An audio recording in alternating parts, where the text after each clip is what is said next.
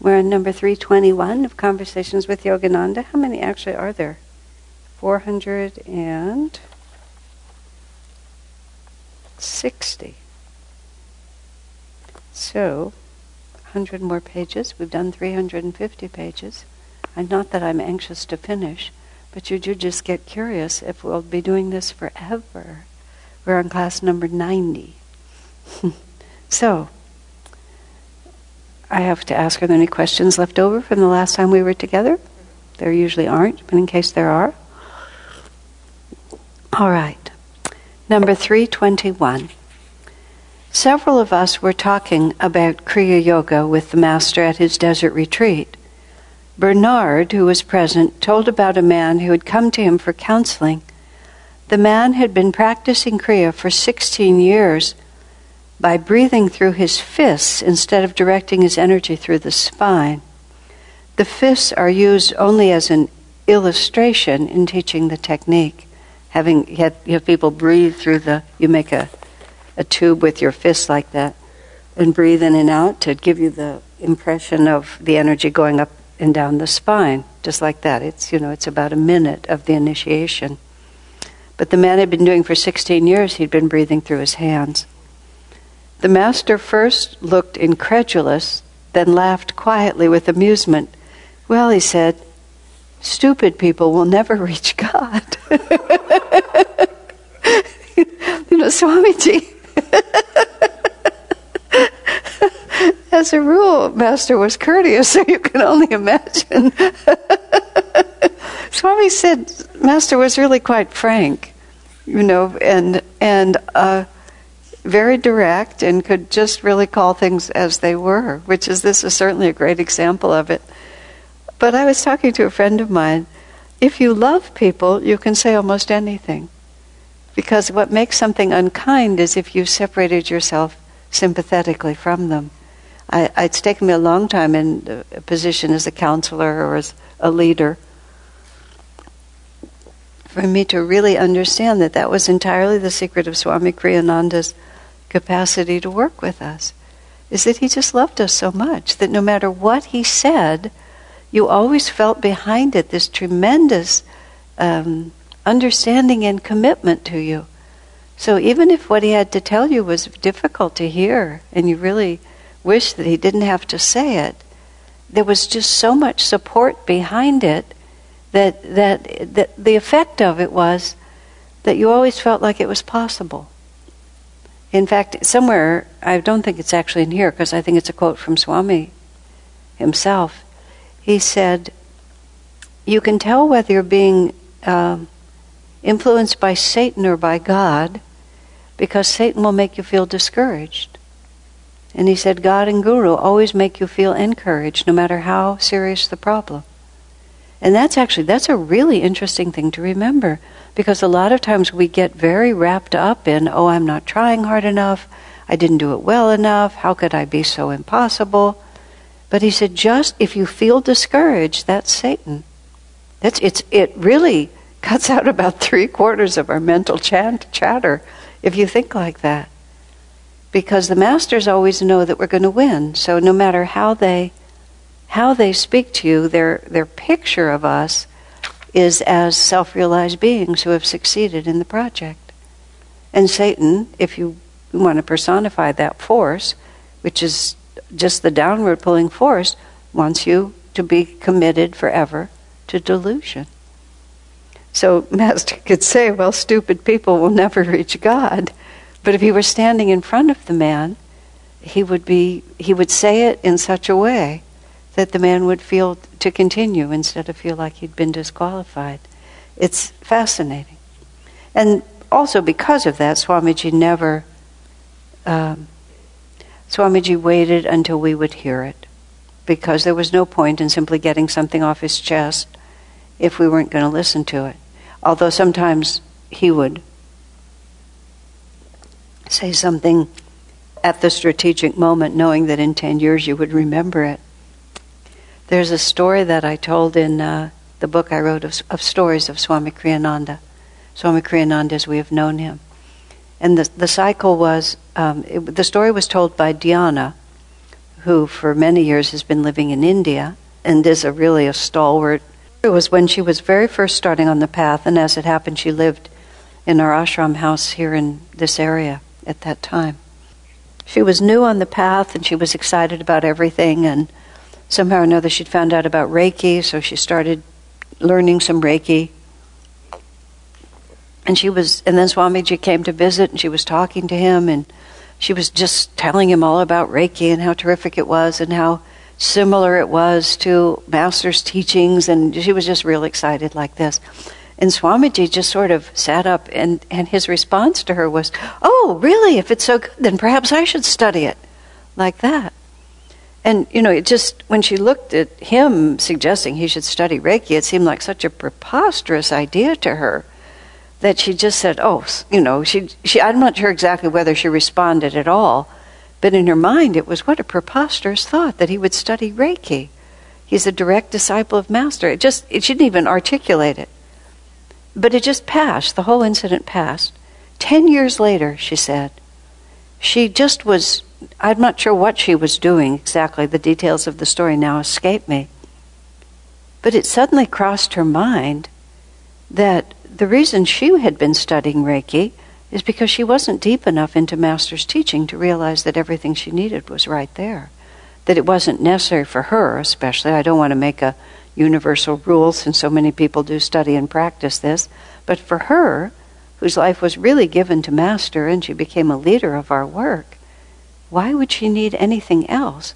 And then she remembered that incident with Swami and realized that looking at him, she saw intuitively that he was so steeped in Master's teaching that anything else was less. Rather than adding to it, it was just pointless.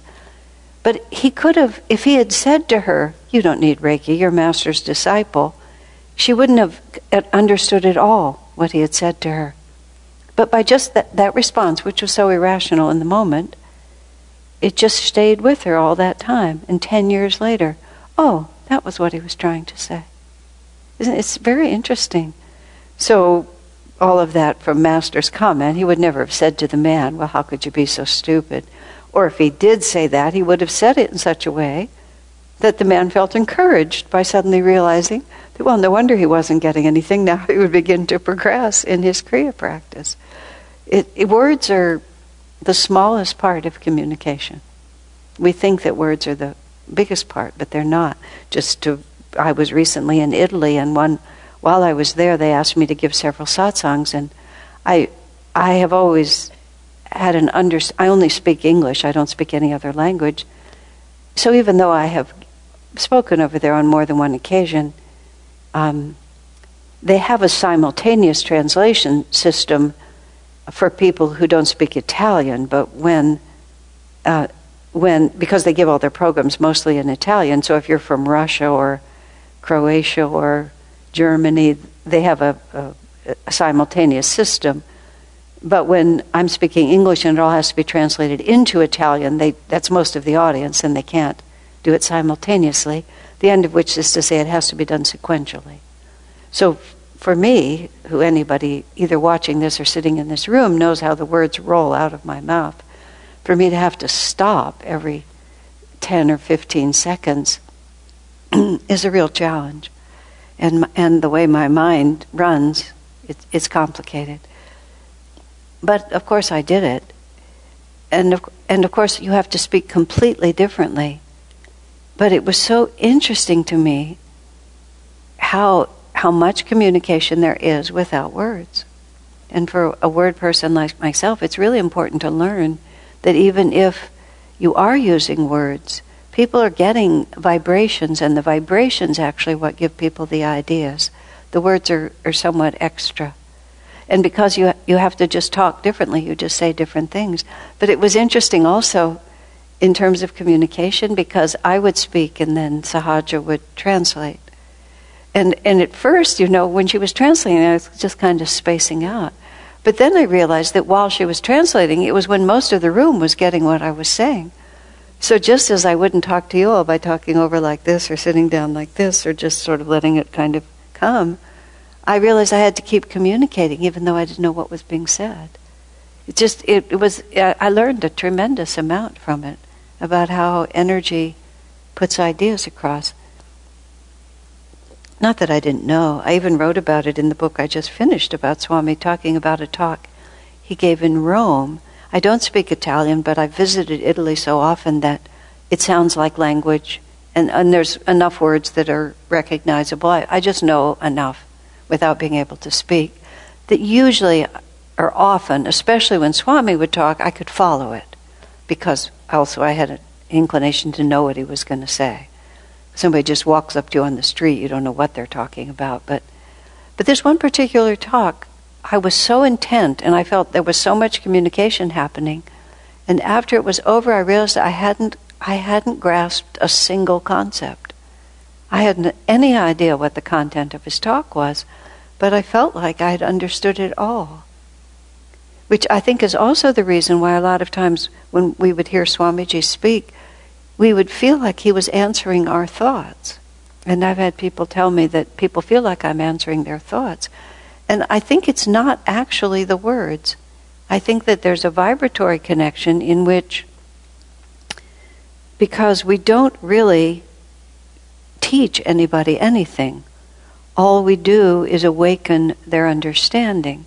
And so we may feel that words trigger the understanding, but words are not understanding. Words are just words. And when Swami would speak, you'd have a real revelation about something. It still happens on recordings, and you just have a revelation. Oh, that suddenly you know something. Where I was recently, I was on pilgrimage in Israel, and there's hundreds of thousands of people on pilgrimage there from all over the world, and Christianity has many dimensions. And there was a very traditional preacher who was just going at it while we were waiting our turn in this place, and I really learned something from him, just a very deep idea. And I just think he understood it and I didn't, and I just got it. He just gave me a few words, but I just understood what he was talking about the nature of divine love. And just like I had a revelation while he was talking. And it just comes when we're ready to have it. So, but stupid people won't find God. Yes, you have to take the microphone. Can someone hand it to him? Because so much of this audience is online. Thank you.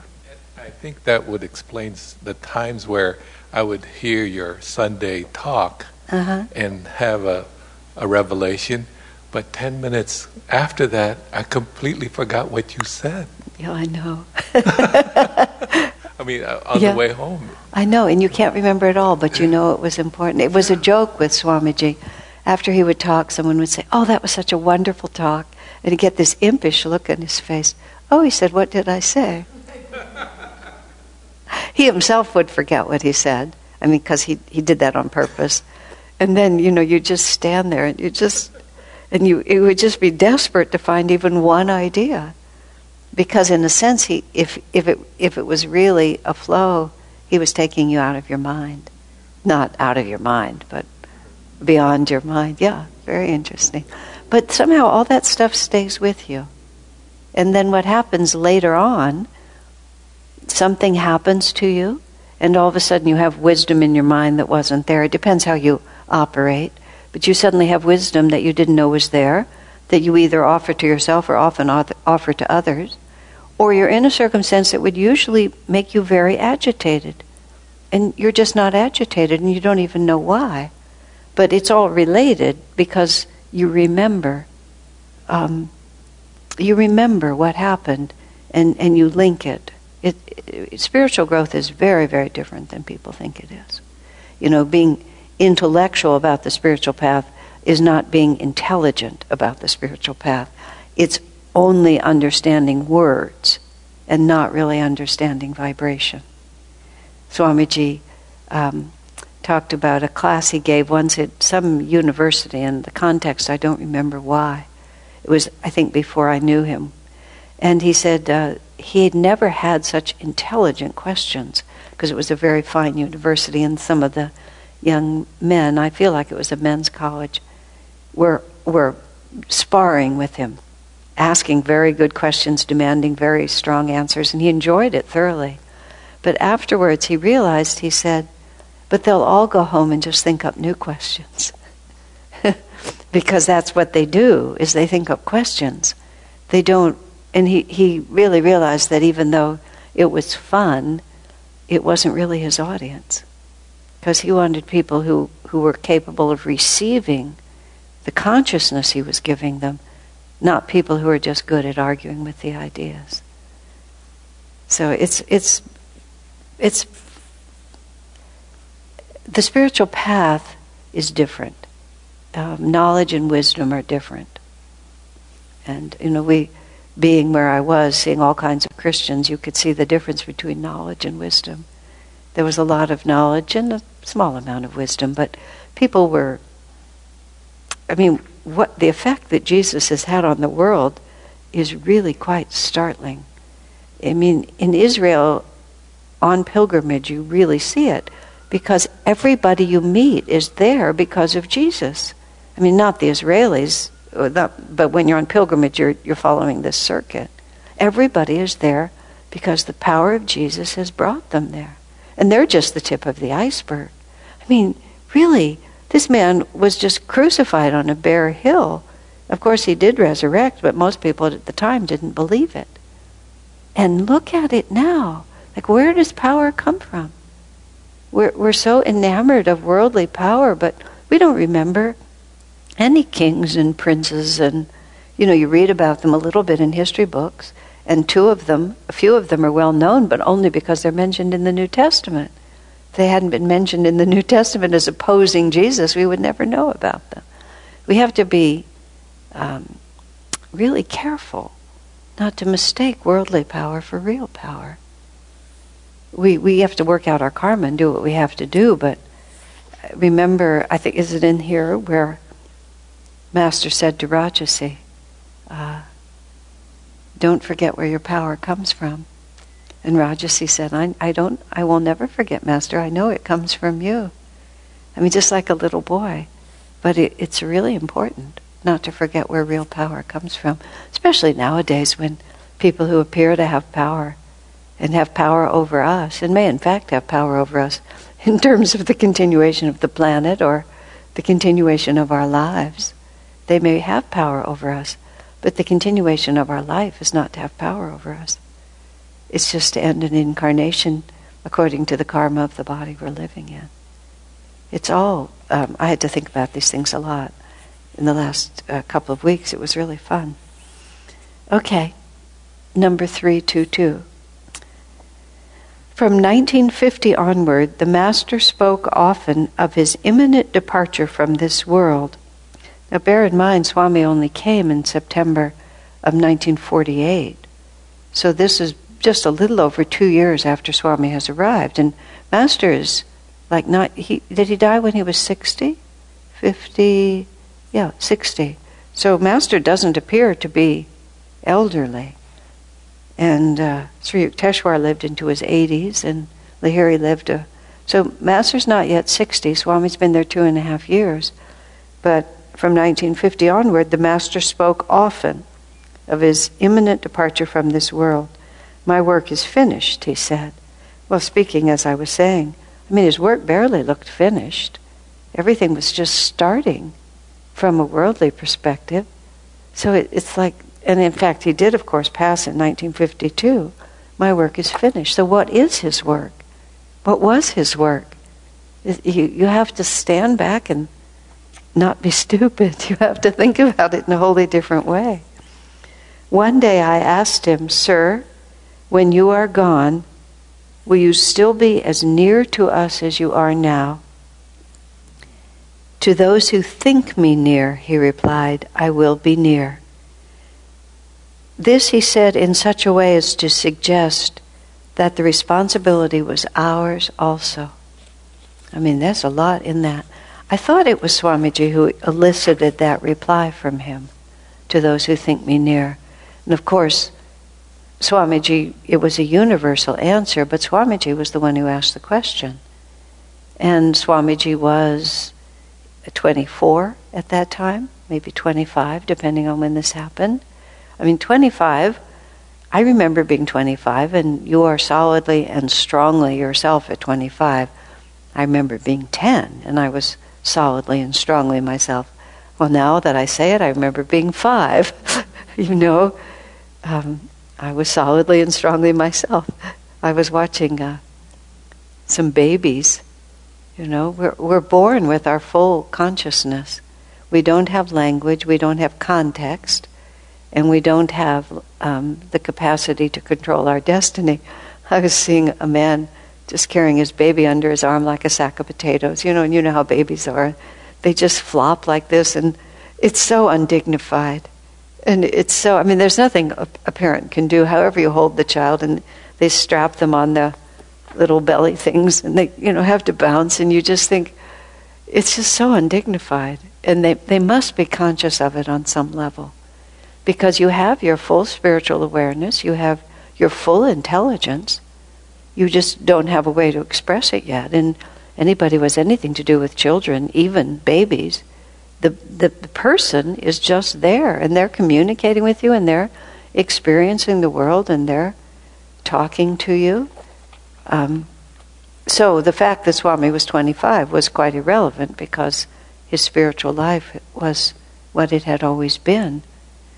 But Master knew, because he knew everything, what an important role Swamiji was going to have to play, and how much of Master's mission was going to be defined by Swami Kriyananda's work, and how almost all of it would have to be done after Master had left this world. So when Swami asked that question, will you be as near to us, it was an extremely important question for Swami to have the right answer, because of the future that he was going to have to deal with.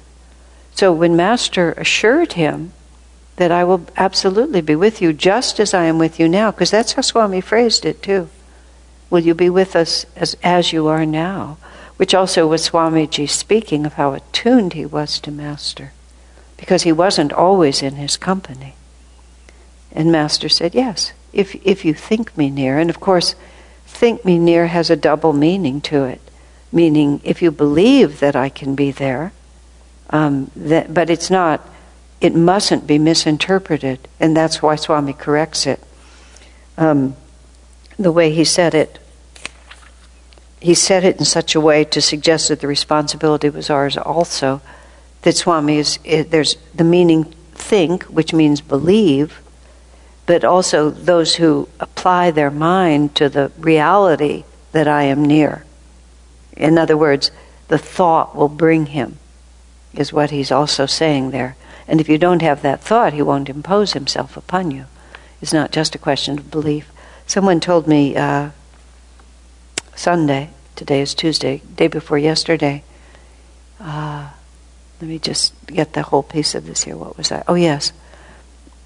Anand, who lives in Assisi, was talking about a meeting that Swami Kriyananda had with the Bishop of Assisi. And he had it with the Bishop of Assisi because the Catholic Church had written, there'd been an article that was published in a Catholic journal. See, Ananda had written an advertising brochure about our community, our retreat in Assisi, referring to the blessings of St. Francis and St. Clare that we felt there. And then a Catholic journal had actually written an article about us, saying essentially, how dare we presume to take the blessings of Catholic saints? Can you believe it? But there it was. And so Swamiji decided that he would go speak to the Bishop of Assisi, which overall did not go well at all, because it doesn't go well, And at the end, and all of this is to just tell this thing that I don't remember hearing before, where Swamiji said to the bishop, because the bishop was asking Swami if he believed that Jesus Christ was Lord and Savior, or if he had accepted Jesus Christ as a Savior. I don't think it was nearly as crude as that. The bishop would be more delicate, but that was the question. And Swami said, well, it isn't so much a question as whether we accept Jesus. The question is actually whether Jesus will accept us, which is a comment that Swami made many times, which is merely for you to declare that Jesus is going to save you is just a teeny bit presumptuous. I mean, you can believe that he's capable of saving people, but just to think that you can declare it without Jesus also accepting responsibility for you and knowing that stupid people will never find God. I mean, the Guru has to also recognize you. And one doesn't like to drive too firm a point on that because most people are so insecure and have such a sense of not being worthy that can make you really, really nervous. But Anand said that when Swami said that to the bishop stopped for a moment and said, "No, that's a very interesting point." And it was more like, not like he was rejecting it, but that he was realizing, yes, of course, if we don't ourselves magnetize that consciousness, we can't just passively go on with our lives and think it's a done deal. That's just not true. There's a famous story about Sri Ramakrishna, the avatar in India from the 1800s, late 1800s. He died just before Master was born. And one of his very well-known disciples, one of the first to declare Ramakrishna an avatar, was a very famous Bengali playwright named Girish Ghosh, who was a big figure and helped create the theater in the Bengali language. And he was a libertine, just in every sense of the word. He lived a very dissolute life, and lots of the actresses, at first women of quality would never appear on the stage. And so it was the custom for men to play the parts of women. But he discovered that prostitutes could make good actresses, and he brought a lot of women up from lives that were quite degraded and put them on the stage, and they got a much better profession than the one they'd had before. But I mean, that gave you an idea of where he was living, and theater people were not considered to be high caste at that time. And but he had a huge heart, and he was completely devoted to Sri Ramakrishna. But he was also very honest. And so when he was trying to get Ramakrishna to take him on as a disciple, Ramakrishna kept saying, well, you have to also do your part. You have to do japa, you have to meditate. And everything he suggested to Girish said he couldn't do. He couldn't even promise, he didn't even have an ordinary morning and night, because often he would stay up all night. He had no regularity to his meals, to his sleep, anything. And even when Ramakrishna said, well, when you wake up and when you go to bed at night, just say the name of the Lord. And Girish said, I'm not sure I can promise that, and because of this. So finally, Ramakrishna said, give me your power of attorney, which is to say, to give me legal rights over your life. Like if you give someone power of attorney, then they actually can sign any document on your behalf, commit you to anything that they want to commit you to, and you've really turned over the responsibility for your life to him. And Girish thought that sounded easy. So he just said yes. But then he, in his way, he beautifully talks about, as the years went by, he gradually began to realize what he had done, that he just simply turned over every aspect of his life. And slowly by slowly, he gradually became a model disciple, and his entire life reformed, and his devotion inspired everyone. But it was just that little, he tricked him. And he often said afterwards that Ramakrishna tricked him, that he wished he had accepted one of the simpler orders that he'd given him. But that's also what Master says, is that the possibility is there. The sun is shining. But if the window blinds are closed, it really doesn't matter how intensely the light is shining. You have to open the curtains before it'll come in. You have to have the thought. You have to even remember that Master exists.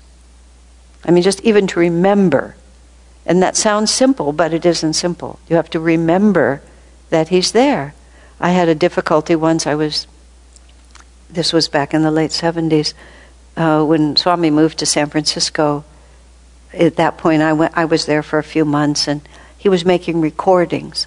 And I was his recording engineer, which only tells you that there was nobody at all qualified around, because if I qualified to do that kind of work, which is technical, I was really bad. We just had this reel-to-reel tape, and he made this solo chanting album, and he would record it in his apartment late at night after he'd finished his classes. We'd go back to his apartment, and then he'd play his harmonium and sing. And one night, I could not get the sound to come out on the tape. I just couldn't figure out, no matter what I tried, he would sing, or I would then, he went off to meditate. I would speak into the microphone, and it just would not appear on the tape. And finally, after about a half an hour of struggling with it, I finally decided to pray. Until then, I had just been trying to figure it out. And so I said, Divine Mother, if you want this recording to happen, you're going to have to do something, because I can't make it work. And then I pulled out every plug, every single plug. I disconnected every plug, and I plugged it all back in exactly the same way, and it worked. Maybe there was an objective explanation for it, but I certainly don't know what it was, because I tried everything. The next night, Swami was giving a class, and he asked me to come up. He said, Asha has a testimonial she wants to give. And I just walked up very confidently, and then I said, what? What am I supposed to say? Because Swami had come out after his meditation. I said, it's working. He said, what did you do? I said, I asked Divine Mother to help me. I was sort of embarrassed. Pleasant way. So he said, well, just tell them what happened. So I told the whole story, but the end point was simply this. These teachings will work, but they won't work unless you use them. That you have to remember to use them. And it was so obvious. But I hadn't remembered that whole time. I just thought I was all by myself, doing something for myself, and I was the only one involved, and I had to solve it. So, you have to have the thought of Master. He won't help you. And even, especially at the beginning, it really is a thought. You have to constantly remember it.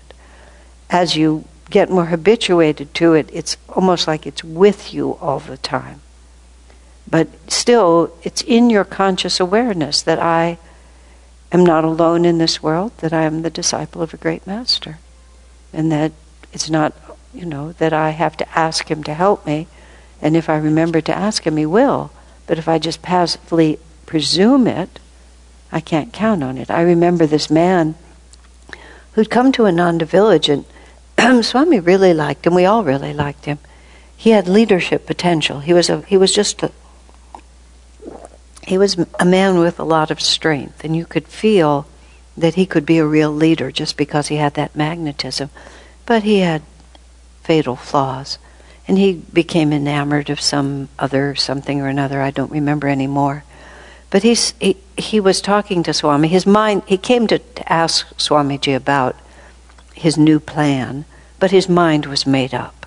So there was no point for Swami really to say anything, because the man was not really looking for advice. He was just more or less informing Swami. Swami tried, and then as he was leaving, the man said, well, if Master doesn't want me to do it, he'll have to tell me. And I was there for the interview, and the man walked out, and Swami turned to me and he said, why would Master answer a prayer like that? Like, if you don't want me to do it, you have to stop me. There's no real humility in a request like that. It's like, I'm going to do it if I want to, and you try to stop me, almost, is what he said. And of course the man just drifted off and accomplished very little after that. But that's how we have to always be ready. And if you get no answer, a woman wrote to Swamiji once, and she had a very specific decision she had to make. She either had to do this or she had to do that, and they were mutually exclusive options. It wasn't one of those, which is, shall I wear the pink or the blue dress? And it really didn't matter. It really it appeared to matter. And she said to Swamiji, I pray and I just can't get an answer. And Swami said, oh, just take either choice. It really doesn't make any difference. He said, Master is very pleased that you wanted his advice. So sometimes it happens very differently than we think. You just, the choice is not a significant one. The issue is whether we remember. And then we remember to take Master with us. Also in that book of stories, one of my favorite ones is from this man who was addicted to drugs. And his story began, you may think that being a disciple of Master and practicing Kriya is impossible when you're also a drug addict. He said, you may think you can't do both at once, but I did. I'm here to say you can. And then he said, you might not be surprised to hear that my favorite expression of Master's was, if you're going to do something that God might not approve of, just take him with you. And so he said, so I took Master to a lot of places I don't think he would have gone on his own. But then, just to finish that story, which is a very moving one, the poor man finally reached his limit, and he was out somewhere like in the middle of the woods. I don't know why. In the middle of the woods, and I don't know whether he had drugs with him or what he was doing, but he said he absolutely just really realized that he could not go on as he was. And he prayed, he may have prayed out loud, this desperate prayer, Master, you've got to stop me. He said a minute later he was surrounded by policemen who had drawn guns and searchlights on him. And he said, and even as it happened, he said, wow, that was fast. And he was hauled off to jail, and that was the turning point. And he also writes, he said, you may not think that being stripped to your underwear and thrown into a cold, solitary cell would be a blissful experience. He said, but it was. Because he felt that, after all that time of struggle, he'd finally reached the point where God had really heard him and was taking him in hand. And then everything went on after that. Who's to say? I mean, we tell these stories because it helps break apart our little tiny picture of who we're supposed to be and how this is supposed to look, and I behave this way and God responds that way, and if I have these thoughts, obviously I'm not worthy, and we just torture ourselves, where God is just sitting there waiting, really. I mean, they're not impatient, but if the gurus were, they'd just be waiting for us to just have the slightest semblance of what it's really like. Which is, there's something else. Where did I hear this? It's not, I always like to know what the source is. It was from Swamiji, but I can't remember where I heard it. He said, the way creation works is that it takes us a really long time to understand that self-realization is the goal, and then it takes us a long time to achieve self-realization. Therefore, it must mean that all the experiences we go through are necessary. All the experiences we go through are necessary because we go from complete ignorance to complete realization. And it's set up for it to take a long time. And the reason it takes a long time is because we have all these experiences. We're compelled by our desires to have all these experiences. And all of these experiences show us the folly of having those experiences one way or another, until it finally turns us to realize that everything I was seeking was with God. And we finally get there. So nothing can be wrong or wasted.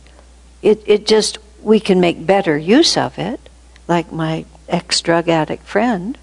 Just take God with you, even if you think he might not want to go. But in the end, we actually know. We weren't just told and we weren't just suppressed. We actually experienced. When you suppress something, it means that you still think it will make you happy, but you think you're not allowed to have it. When you transcend it, or when you work for transcendence, as opposed to, so suppression is, the church says I'll go to hell if I do this, the rules say I'm supposed to do this. This is a sin. This is bad. But part of me really believes I would be happier if I did it, but I won't be because God wouldn't like it. You sort of play that game out. So you think it's good, but you wish you could get away with it. Swami said once you say that if you commit a certain sin, if that you'll only be saved if you're good, and you'll be condemned to hell if you're bad. He said sooner or later you ask the question, how bad is too bad? How good is good enough? Because you're wanting all those realities. So you try to make the bargain, and as a result you end up with this huge theology which defines it all to the nth degree, which is also, being in Israel recently, my gosh, look what they've made of what Jesus taught. It's just gone, from the simple man that he was, and the simple teaching, relatively speaking, deeply sophisticated and highly evolved, but simple, into all of this complexity. But when you transcend something, or even work for transcendence, even if you're still drawn to it, a part of you knows that path is not going to fulfill you. And you know it not because you've been told that you'll go to hell if you do it, but you just know that as one of my other drug addict friends actually said, that what they used to call the front side and the back side of drugs, for some reason that's what I'm talking about tonight. My drug addict friends I knew 30 years ago, or that should put it differently, they were drug addicts 30 years ago. That when the front side and the back side are just the same, that's when you stop. When you know that as soon as you start, the positive effect of it, the negative effect of it is so close behind it that you no longer can enjoy the beginning of it. And I remembered that from all these decades ago. These were also very spiritual people who all eventually ended up on the path. But anyway, that's where they were. But I've always remembered it. The front side and the back side end up being the same. And that's when you begin to transcend.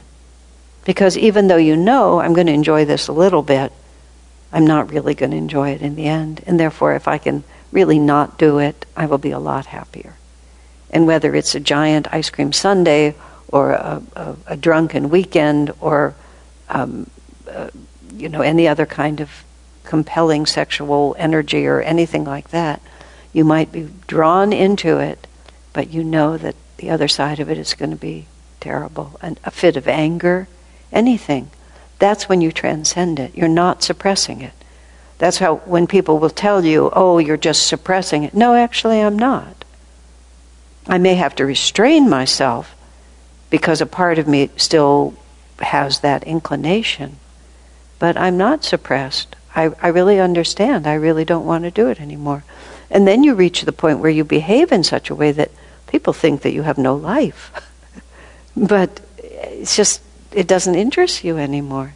I remember, and I've told you all before, when they used to have this small nightclub, which was across the street from where our church was when we were way over in our storefront church, again, many years ago. I came out from some wonderful evening class in this very uplifted mood, and I could feel the bass through the sidewalk. I could feel it through the concrete and through the street, and just through the airwaves. It was pounding in on me. And there were about 200 people lined up to get in. It was just opening about 10 o'clock at night. And really, I felt like they were all about to go into hell. And they were so excited about crowding into this place. And I thought, if you put me in there, I would just be, it would be a nightmare for me. But they looked like nice people. It was just like, I could have been friends with any of them. But they were still enjoying it. And it was a necessary experience. To merely persuade them to suppress it would only mean that suppression has to come out later. That's why that's what Krishna is referring to when he says the phrase in the Gita is, of what avail is suppression? Meaning, what will it avail you? What will it give you? It won't give you anything. Swami says if you suppress energy, it merely comes out in some weird way later, is how he put it, when it's much harder to deal with because you don't know where it's coming from. Which doesn't happen if you're a yogi. But if on the yogic path you confuse the two and do suppress your energy rather than work for transcendence, it does just come out in some strange way later. A lot of people, especially in the 60s and 70s, even still, people get an idea in their head of what's supposed to look like to be a devotee, and they start behaving accordingly.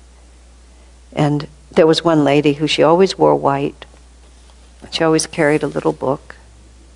And whenever anybody got too excited about anything, she would kind of look piously off and read metaphysical meditations, like this, and always spoke in a soft voice. And then she had a mental breakdown, just really one of those very dramatic ones where you think it's the end of the world and you take off all your clothes and you're going down the street.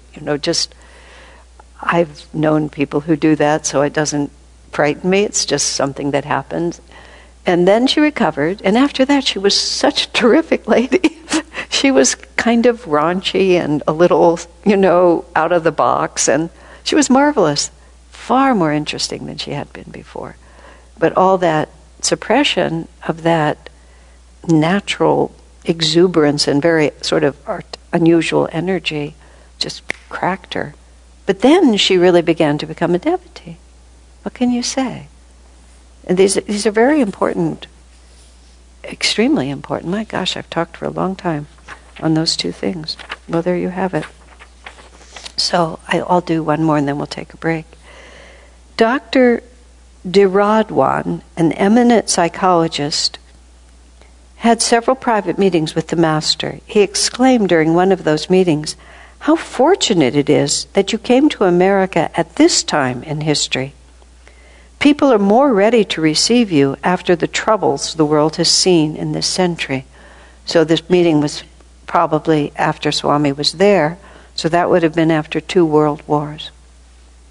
And the Master concurred. 50 years ago, he said, they would have been indifferent. I mean, that's a very important statement, especially considering that Master has predicted that the world is not going to stay peaceful for very long. And it's hard to imagine that the world is going to stay peaceful for very long when you see everything that's going on around us. But because because so much sorrow and suffering had been imposed on people, it was occurring to them that maybe true power and true security lies in a different area. Just as simple as that. Once again, these are these things that you have to completely shift the premise of your life. And it doesn't necessarily mean that we stop acting the way we act, because our karma compels us to raise our families, to follow our careers, to build businesses. It's very relevant that the 2 most advanced disciples of Master were both self-made millionaires. I believe Mr. Black was self-made also. Mr. Black and James J. Lin, Rajarsi Janakananda. Both of them were not merely successful. They were both extraordinarily successful and did it all themselves. So it wasn't like they just were born wealthy and then were able to spread the largesse. They applied their willpower with tremendous energy, and Master also had tremendous admiration and dedicated Autobiography of a Yogi to Luther Burbank, who was another, scientific innovator who made really enormous things happen in the world. So once again, we have to we think, well, this world's a dream, it doesn't really matter, all that matters is our spiritual life. And we have this false idea that means we can just sink down to low energy and do nothing. But the real examples, and Sister Gyanamata, even though she didn't have a career, she didn't come to Master until she was, I think, in her 50s. Maybe she was 60 when she became a nun. She had raised one child, and she'd served her mother, and she'd helped her husband have a very successful career. Her husband said, "She writes all my speeches because she knows my thoughts better than I do." But in a very quiet way, she was constantly dedicated and worked the whole time through. So it's not that our spiritual path makes us lazy or uncreative. And look at Swami Kriyananda. I mean, the man never stopped working. And he worked so efficiently and so forcefully that he did 100 lifetimes of work. I mean, a person writes a couple of books and they feel like they've done a lot. Swami wrote 140 or 150. Some of them admittedly were not long, but still, They were all good. And so what happens to us is when the difficulties of the world begin to oppress us, we can't try to take a low energy way of dealing with it. What self-realization is that you increase your energy, the quality of your energy, and the quantity also of your energy to such an extent that you can live above what's happening. And that does not mean it won't touch you, but that means that you will still live above it. When I went to Israel 3 years ago, for some reason, I was extremely conscious of the politics of the region, and it influenced my entire trip, and it made me say that I would never go back, because I just felt so uncomfortable with what was going on there politically. Well, I had still had very good spiritual experiences, but it never left me. I would see the borders, I would see the Palestinians, and I just was constantly conscious of it. This time, it was exactly the same circumstances, and I just had a complete flip in my way of thinking about it. God knows why. God knows why, and I don't. But all I could think of was what was, the more violent, war-torn, impossible an area, the more devotees ought to go there. The more reason to be here. The more powerful the capacity then to not only experience the light, but also to bring the light. And I just moved through with complete indifference. And it wasn't an indifference to whether the nuclear war was imminent. We were all about to be vaporized, but I'd rather do it there. That if I'm going to it's going to happen to me, it might as well happen there. It was a good place to die. Not that there was anything going on that would cause that to happen. But it's just like it all just depends on our point of view. And when we begin to see troubles in the world and recognize how completely insecure our position is. I mean, just recently, just before I came in here, I've been out of touch for a few weeks, but these wildfires in California, this town of Paradise, which is not that far from Ananda Village, far enough that we're not in danger, but close enough that it was our region, and I lived up there for a long time. The entire town has burned down. It's just gone. It's like, oh, look at that. Just gone. When we had the earthquake here, and now it was 1989, a long time ago. I was inside our apartment, and it's a wooden building, and it was just moving. I mean, it was good that it was wooden. It didn't just collapse. It just kind of wiggled a lot. I thought, oh, the building is shaking. I mean, I knew it was an earthquake. The building is shaking. That's dangerous. I better go outside. So I ran outside, and of course the earth was undulating, which really does weird things to your mind, incredibly weird things, because it's just like, it takes a long time to get over the thought that this really isn't happening. How could this be happening? But then, even in the moment, I had the thought, earthquake proof is oxymoronic. Because if God wants to take it down, He's just going to take it down. There's just nothing man can do against something like that. When Ananda Village burned, which was decades ago now, and that fire, we watched that fire come in, came up the hill. All our houses were in this very wooded area. It just came up the hill. It went to the bottom of this tree, 7 years of drought, the kind of thing we're dealing with. The fire shot up to this top of this very tall tree, and then the fire started tree topping, is what's it called. It just starts, just blowing across the tops of the trees. And it was just like, what a joke that we could even, for a second, think we can stand against these things. So you go one of two ways. You either panic, and then you go into a real small, protective, I need to keep all my stuff in order all the time, or you just let it go. Jyotish, we had about 10 minutes to try to get stuff out of those houses once it started to burn. And most of the houses tried to be rescued by people who didn't live there. And we'd never had an experience like that. Now people have little boxes. If there's a fire, take this. But Jyotish, this is how it was told to me, whether it was actually apocryphal or actual. But I was told that Jyotish went to his house and someone shouted to him, grab everything that's most valuable to you, which was a really bad thing to say to a philosopher like him. Because he walked in and he thought, what in this world is of value? And Devi had just taken all the things off their altar, and they were all in a little box because she was cleaning it. So he picked up that, and virtually nothing else. It was more like, I'm just not going to grovel in front of this. And he just walked out. And they had just had a baby. Fortunately, somebody else came in and took a few of the baby's clothes and a few other things like that. But it just, in that moment, his mind wouldn't go there.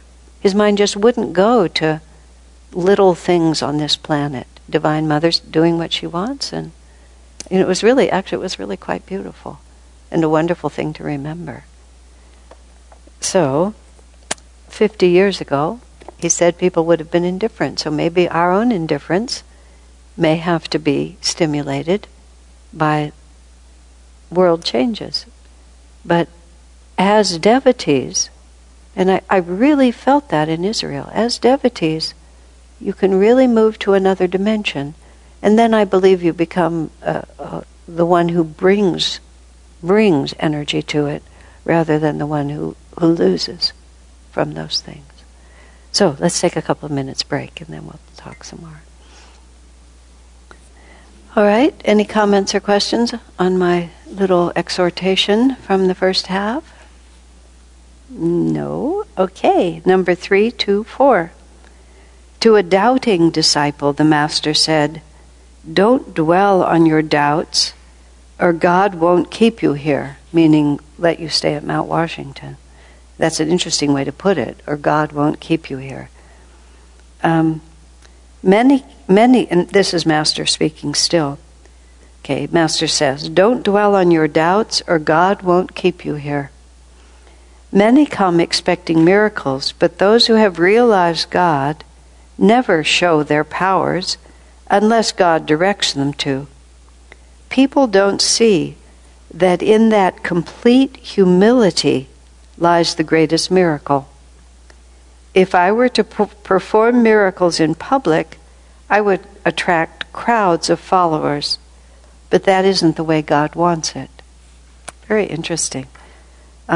Master did do more phenomenal things when he first came to America. One of the reasons that he was such an extraordinarily popular speaker is because he did do things that were outside the norm. Sometimes he would have, he had doctors come on the stage, and he would show that he could have a different pulse in different sides of his body. He could stop his pulse on one side and keep it going on the other. He did feats of strength, demonstrated feats of strength, and he did healings.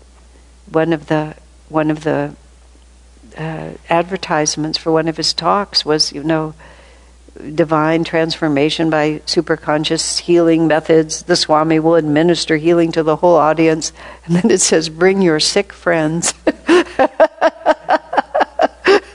He had this man named Rashid who did a lot of his advertising. "Bring your sick friends." That's my favorite part. So Master did, at the beginning, he attracted a lot of people by showing his power. So there's several things here. First, let's start with, don't deal with your doubts, or God won't keep you here. Sometimes Master said things that you philosophically make you kind of panic. But what he was really saying is that if you continue to not accept the blessings that are in front of you, then you will have to go somewhere else and learn to either perceive them or to appreciate them. Dwelling on your doubts, the particular way he puts it, dwelling on doubts is there's this positive and there's this negative in front of me, but I'm always going to look at what I'm not sure about, what I'm going to be afraid of. The place where I wonder. I have all these good experiences, and then the place where I wonder. Swami Kriyananda mentions that when he was a young monk, he said he's never been inclined toward visions or miracles or things like that. It just hasn't, he said, well, let me phrase that differently. Swami always spoke that way. He said that isn't how his spiritual life manifested. And one of the monks who was there, who had the name Daniel Boone, which, as Swami said, the unusual, unlikely name of Daniel Boone, used to have constant visions and constant experiences. All these different things happened to him all the time. And Swami would think to himself, gee, if even just a little bit happened to me like that, that would be great. But Daniel Boone left the monastery and eventually left the path altogether. And Master Swami realized later that Master was trying very hard to save him by just giving him all these experiences so he would have some faith in what he was doing and faith in himself. But he lost it all in the end. So when you dwell on your doubts, there's often all these things over here that are reasons for you to have faith. But if you keep insisting on rejecting all those reasons to feel positive, then God won't keep you. He'll just let you follow that thread to its natural conclusion because you obviously need that experience. But a certain amount of it is a choice as to which way you put your mind. I was talking to a friend recently, and she's plagued with a lot of self-doubt. But she's a very extremely strong and very capable person. And I kept pointing out to her all the strong and capable things that she can do. You've accomplished this, you have this education, you're very good at this very demanding profession. I said, listen to yourself walk across the room. I said, nobody without a spine would step as strongly as you step. I mean, really, she's just really forceful. I said, I suspect you define yourself by all your weaknesses. Just as simple as that, because I didn't know her well. It was just like, yeah. It just never occurs to her to think about all the positive that she does. She spent all her time thinking about the weaknesses, and the weaknesses also exist. But faced with two realities, why would you choose one? There's nothing that compels you to choose it. They're equal like this. I had a funny experience with my friend Nidruva. Nidruva is of African American descent, and we were having a discussion once about various people that she knew in her life. And when she went to college, her karma was to be associated with many people who became nationally or even world famous. It was just her karma. She instead came to Ananda. She probably would have gone that same route. But she was talking about a woman whose mother was black and her father was white. And her mother, one or the other of them, was a well-known celebrity of some kind. I don't remember who. But she was talking about how the woman identified with being black and so on like that. And I said, well, she's half white. Why didn't she just identify as white? And Nidruva just stared at me for a few minutes until I caught on. Because she doesn't look white. She's just obviously of mixed race. And so there was no way she could just declare herself white, even though she was equally half and half. But I realized just from that example, because I was Jewish, but I don't look Jewish. So if I decided not to be Jewish, I could pass easily. And that was sort of what was half in my mind when she was saying that. But a lot of times we're half weak and we're half strong. And we can pass for either one. It just depends a lot on which way we look at it. But whatever we concentrate on, we'll get drawn in that direction. And when he says God won't keep you here, it's not that God will punish you, but that God will say, all right, if you insist that you just really need to suffer and really aren't going to be a disciple and can't be here, then I won't keep you around, I'll just let you go. It's a harsh way of saying it, but it's also true. In other words, the relationship with God is like any other relationship. If you're in a close relationship with someone and you constantly think about all the things you're not getting and all that they're not giving you and all the reasons why you're not really loved, sooner or later, whoever that person is going to let you go because it's just not going to work. And they'll grow tired of it and they'll realize that it's not reciprocal. And that's the relationship with God is exactly the same. If you don't appreciate the blessings, if you don't receive them, if you don't express gratitude for them, if you don't use them, then it just gradually the blessing is withdrawn. And it's unfortunate because it's not like you just get another such opportunity. It's God doesn't, you have to earn it again. You have the good karma to be brought into a spiritually uplifted place, and if you disregard it, then it's a while before the wave comes back. God is not merciless, but nonetheless, there's just a factor. You start in a direction, and there it goes. And then he says, many come expecting miracles. So he, might be talking about, well, how do I know he's a true master? He doesn't walk on water. He doesn't turn water into wine. He doesn't show me anything. But those who have realized God never show their powers unless God directs them to. In other words, there's always a purpose in it. It's never done just casually. Remember in Autobiography of a Yogi where, I don't remember the context, but where Master Sri Yukteswar was giving Yogananda a lesson, and a lamp had been lost. Sri Yukteswar had shown himself to be capable of knowing, of having powers of knowing beyond the senses. So some lamp was lost, and Master Yogananda just went to Sri Yukteswar and said, "Where is the lamp?" And then Sri Yukteswar carried out an elaborate detective routine, questioning everyone and tracing down who had it last and where they might have left it. Then he, very wisely suggests, go look by the well. And then he goes and finds it, all just to show Yogananda that it's just, we don't do this casually. We just operate in a normal way unless God tells us to do differently. There's a story about Master going into a house where someone had died. It was the house of a relative of his. And someone had died, and Master went in and brought that person back to this world from the astral world. And then one of the disciples asked, did you go there because it was your relative's house? And Yogananda said, no, I went there because Divine Mother told me to. The fact that it happened to be a relative had nothing to do with it. I would never have gone there just because it was a relative. I did it because Divine Mother told me. And the way Swami told the story, Master looked shocked at the very idea that I would use such a God-given power for merely personal reasons. So, but then he says, people don't see that in that complete humility lies the greatest miracle. Now that was so interesting to me.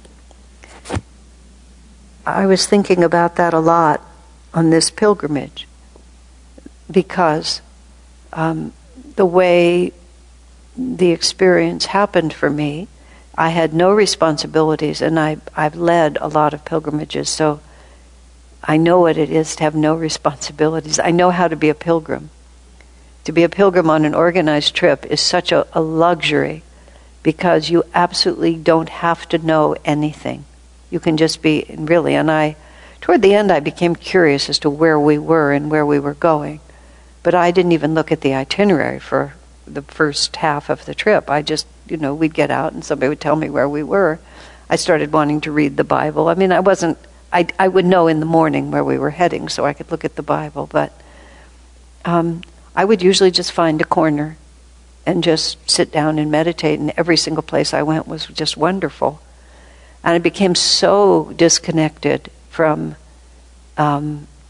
normal concerns. But I was still myself, darn it.